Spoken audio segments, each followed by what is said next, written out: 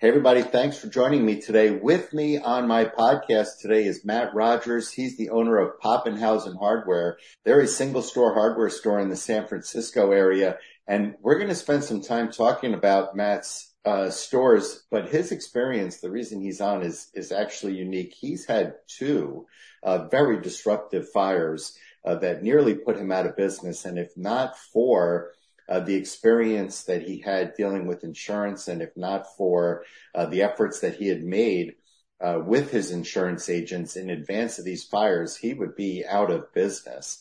And so I thought that was just a cautionary tale that I thought dealers would want to listen to.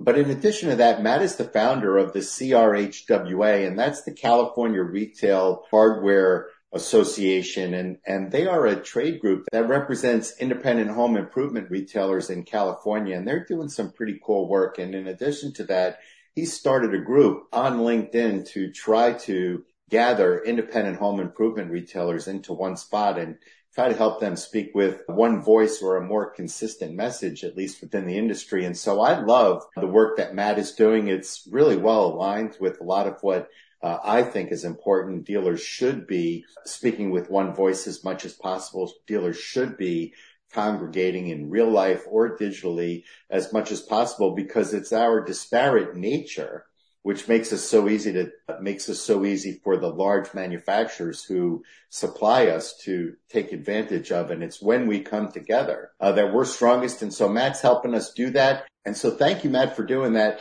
But thank you for listening. Like and subscribe and shoot me a text, shoot me an email. Let me know what you think. Let me know what you want to hear next. Hey, everybody. Thanks for joining me today. With me today on my podcast is Matt Rogers. Matt is the owner of Papenhousen Hardware there in San Francisco. Matt, how are you this morning?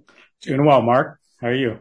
I'm doing well, thanks. Thanks for being on the show. We're going to spend a few minutes talking about Papenhousen Hardware, but before I let you introduce yourself, you're also on the show because you're involved with a trade organization. That's the California Retail Hardware Association, a new group for home improvement retailers on LinkedIn. And so we want to talk about that a little bit. But before we get to that, why don't you tell us a little bit about your experience at Papenhousen? Sure. Happy to do that. I think we might share some very similar backgrounds as far as I've been in the hardware business 35 years or so, just small independent store. Started out quite early. Well, actually, I had the entrepreneurial bug at an early age. I've always just been interested in earning money, whether it was odd jobs or little businesses. So that's just been in my blood. As I got older, started to take it a little more seriously, went to school for small business management. And while I was in school, realized I needed to get a real job just to make ends meet. So that job happened to be at the local hardware store while I went to school and got my degree. And just so happened that the owner, who was in his 70s, had Parkinson's and was looking to retire. And I had already written a business plan on buying the business. And so I was like, well, looks like I've got this all figured out. I just have to figure out the financing. So I went to him and I said, hey, you know me, you'll finance everything, right? And that, of course, was not going to happen, but we were able to piece it together. And so before I was actually 22 when I was doing the negotiation, but before I graduated school, I was the owner of the store, just turned 23, and boom, there it was. It happened very quickly. What a great story. And so you're a young man and in the business for a long time. And so one of the things that I wanted to make sure to talk about when we spoke about your stores, Matt, during the prep, you talked about an experience you had with some fires, and particularly as related to insurance. And I thought it was a great learning opportunity. Why don't we talk about that a little bit? Sure, absolutely. So among the many memories of this business was having a devastating fire that totaled the business, not just once, but twice. Distinctive. Yeah, that's some bad luck right there. You're lucky you didn't get a call from the district attorney. It's crazy. So anyway, the first fire was I'd been owner about 10 years, still a little wet under the ears as far as business. And I had recently expanded our computer system I called up my insurance broker and I was worried because it was about $25,000-$30,000 was more than the policy covered. So he said, no problem. We can take care of this. We got a special thing. So he took care of it. Well, he made a mistake and he filed it under protection under a power surge, not for any type of flood or fire or anything. So when we're going through the rubble, we discovered this, and that meant that I was going to be a little bit underinsured. And that worried me because this was everything. I devoted everything here. My broker didn't seem overly concerned, which was disturbing, but he kind of took me under his arm. It's not his money. No, he was a family friend, and I trusted him. That doesn't make it his money either, man. No, yeah. Absolutely. So he kind of took me under his wing, and he said, let me kind of show you how insurance works. You think, well, I know insurance. You buy insurance and you're covered. There's a lot of intricacies, and the policy is really like a rule book. And so he was showing me how you can read and look at the rules. And as long as you stay within the rules, and the insurance company's fine, that basically they play by the rules, you play by the rules.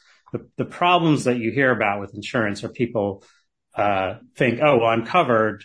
And then they're not because it doesn't say that in the rule book. So anyway, I had to really scour the rules and find little individual areas in which I had coverage, but I wasn't taking advantage of that. And so bit by bit, I was able to piece together nearly everything that I was short. I think in the end, we were maybe down $4,000 or $5,000. So not something we couldn't recover from.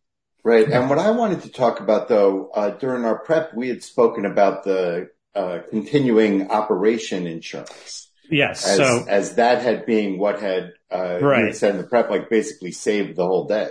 So that particular policy was a good policy, had a 1-year continuation, which allowed me to maintain my staff while the store was rebuilt. It took about 7 months. And that's what I wanted to talk about, right? Sure. Because if you have a terrible fire, as Matt unfortunately has experienced twice, if you have a terrible fire, yeah, you're at risk of losing customers while you're closed. You're at risk of losing inventory. But what are you going to do for employees? Because your employees can't wait 6 months for you to rebuild your store. Yeah. And so Matt's story is a good one in that it reminds us we need to be able to keep our businesses going, even if all we're doing is rebuilding. Right. And it's very important, and it's often not looked at when you have policies. And to sort of continue that process, the family friend broker, he had retired, and I was looking on to other insurance programs, and I went with one that was recommended by my main supplier as a great company. And in looking over their policy, their business continuation was for 60 days. And I don't think you can even get a building permit in 60 days. And I automatically red flag, had a lot of discussions with this company, and they just shrugged their shoulders and like, what? That's standard. I was able to recognize that ahead of time, then was able to find, actually ran into a person's my current broker, a guy named Aaron Heichman, who came from the hardware industry. He understood what was needed, and he knew where to find good insurance. So he has always kind of looked out for me, and I've had 100% confidence in him. So he now goes, his whole thing is 2 years minimum of business continuation.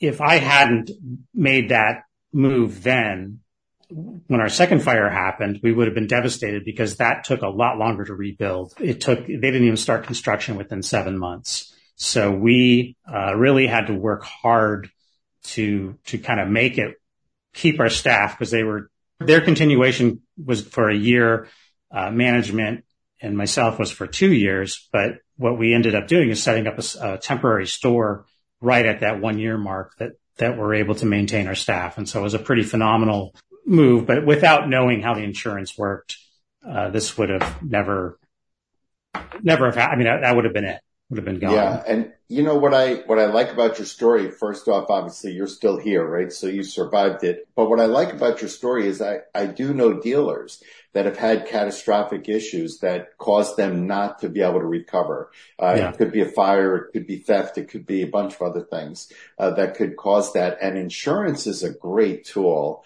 to protect yourself against that. And so as a dealer, I always like to make sure I was not a fan of overinsuring. But I like to make sure that I always had the proper amount of insurance. And so that meant making sure that my insurance agent knew how much inventory I had, making sure that I understood when I checked my insurance policies to see how much they're going to cover me to rebuild the store, replace my computer network, make sure on a yearly basis. I used to make sure that was always enough. Yeah. Yeah. And it's extremely important. And it just, like I said earlier, it just gets overlooked because the impression is, oh, I have insurance, it covers it. But you get into the nitty gritty. It's very, you have to make sure that it's in there. Just like you say, not overinsure, but make sure you have the proper coverage. And so insurance is very easy to cut. It always looks like an expense until the moment that you need it. 100%. But obviously after two fires, I'm a firm believer in having that peace of mind. Having insurance. It's necessary. I agree. So let's talk a little bit about the California Retail Hardware Association. That's the CRHWA. What is it that you guys are doing? So my insurance broker, who has a background in retail and hardware, as I mentioned, visits stores all the time. And he noticed something, that every single store is facing the same issues, particularly in California, where it's really difficult there's just challenges everywhere you look. And so he was commenting to me one day, he's like, why is it that all these stores have to do the same thing and they're all doing it by themselves? We should form a group that allows everybody to kind of work together and find some answers. And so that was sort of the core of it. And we kind of worked on this together back and forth, sort of in an unofficial capacity, and ultimately came up with the CRHWA as just a label. Which we talked about. We talked about, I can't resist. Hardware is a single word, right? I know. Doesn't look But you guys are different. Hardware. I got it. Yeah. So it just kind of was a way for stores to identify, or something for them to identify with, and then to kind of bring up these issues as they came about. So you guys are a regional trade organization representing independent hardware stores in California. Correct. And so we're not traditional in any way. We don't have a board. We have a sort of an unofficial group of stores that we talk to all the time. So they're representing multi-stores, they're representing big stores, small stores, all the co-ops and suppliers are in that group. So we hear all the intricacies of the business, but also the overall kind of problems that are percolate to the top. That's what we kind of concentrate on. And then we try to find a solution that works for everybody, and then kind of share that solution. So it's hard to explain because it's not traditional, but it is powerful. And a good example is COVID. When COVID came out, stores kind of got shafted with the vaccine rollout. We were essential businesses. We had to stay open. But then when they came out with the way the vaccine was coming out, hardware stores were just not on the list. So there was a lot of phone calls, a lot of concern. And while we never changed that, we found a loophole. And the loophole was that nursery workers or food production, so if you sold seeds or you sold plants, you could qualify in this other category and then go in. But and so what we're talking about, just to be clear, while your workers were being forced to work as essential employees, they did not have access to the COVID vaccination for the ones that wanted it. And so what you helped do is move them up on the list of prioritization. Right. California had a list, and then they had an overseeing body of maybe 50 people that were supposed to work on this list. And it just got missed, basically. Grocery store workers were there and whatnot, but it just got missed. But they weren't about to change it. There was no real way to change it. So despite we probably had more interaction with stores for this particular issue than anything else that I've seen. But I was going to say, this is a perfect issue for an advocacy group. Right.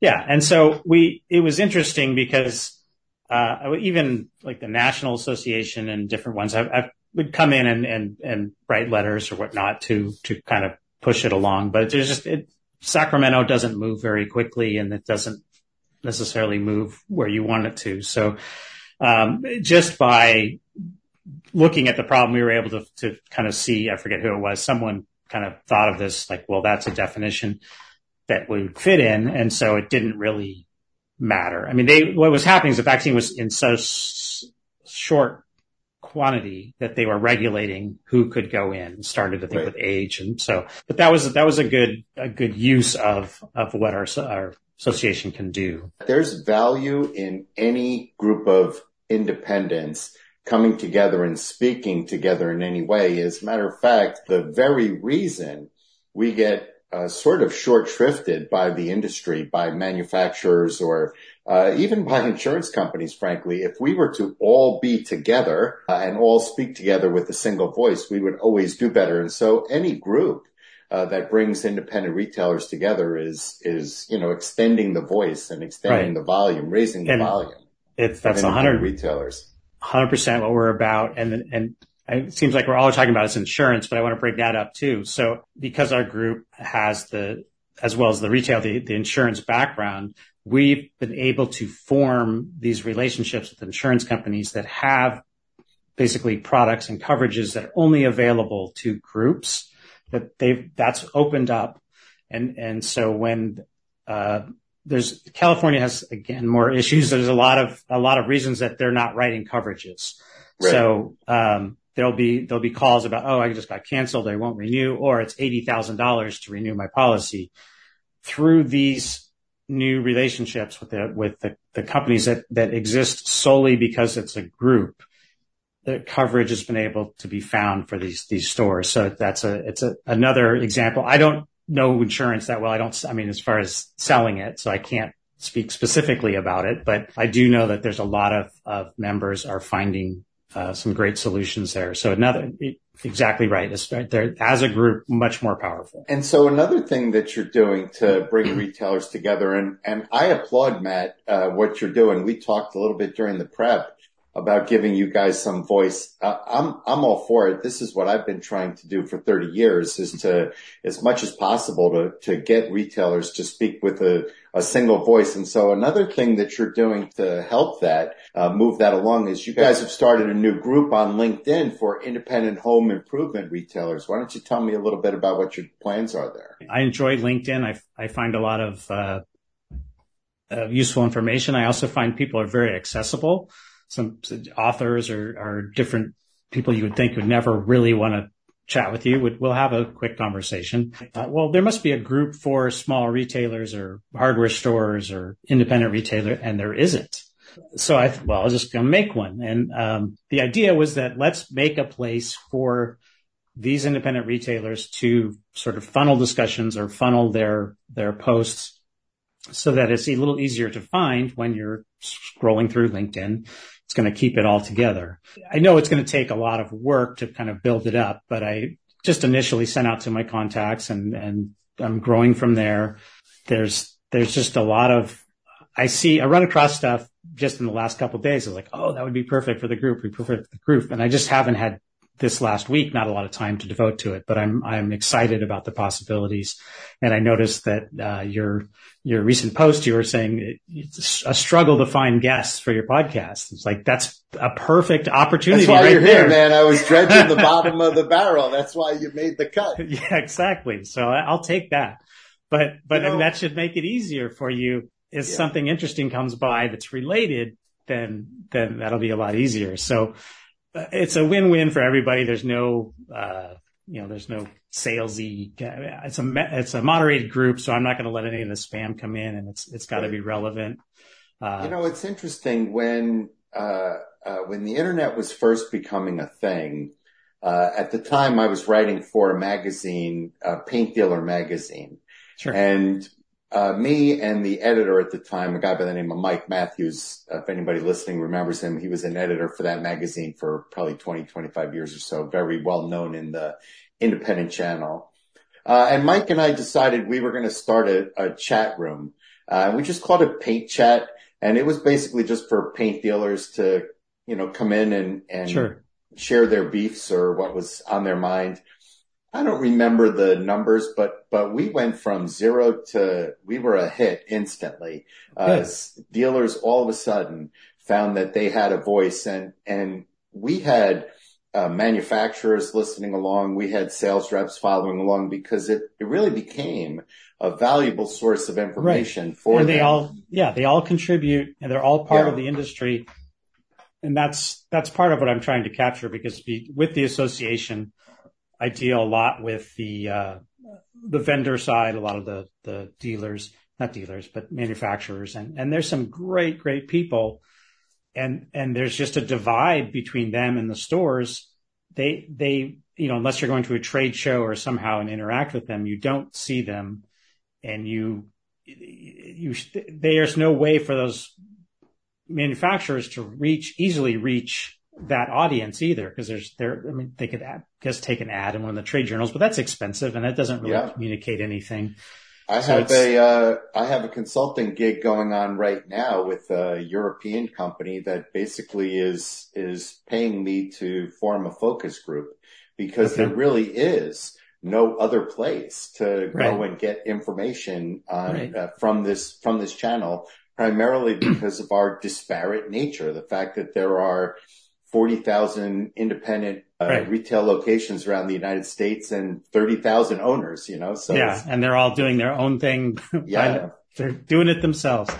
And so what a great way for dealers to start networking with each other and come together and maybe start working on some sort of unified message. So I applaud, Matt, what you guys are doing with that group. Why don't you say the name if anybody wants to try to find it on LinkedIn? And Brian, we can put this up on the screen. So the official group name is Independent Retail Hardware and Home Improvement. But if you just search independent retail in groups, I think it's the first thing that comes up, because there's nothing there. So go ahead and join. If you're in the industry, you're in. It doesn't matter what you do, and just come and share. The way to support the group is to share a post. If you think something's interesting or you want to highlight somebody, put them in there. And you can, if you are social media for a company, you can not only post that on your company page, but get some more run by posting it in the group. And that's the type of material that's welcome. And I'm looking forward to it. I think it's going to be fun. So, let's see what happens, and hopefully you pick up one or two people from, who are listening now. And so Matt Rogers, the owner of Papenhousen Hardware in San Francisco, thank you so much for joining me today. I really appreciate the time. Well, thank you, Mark. I appreciate the opportunity to come on and talk about my story.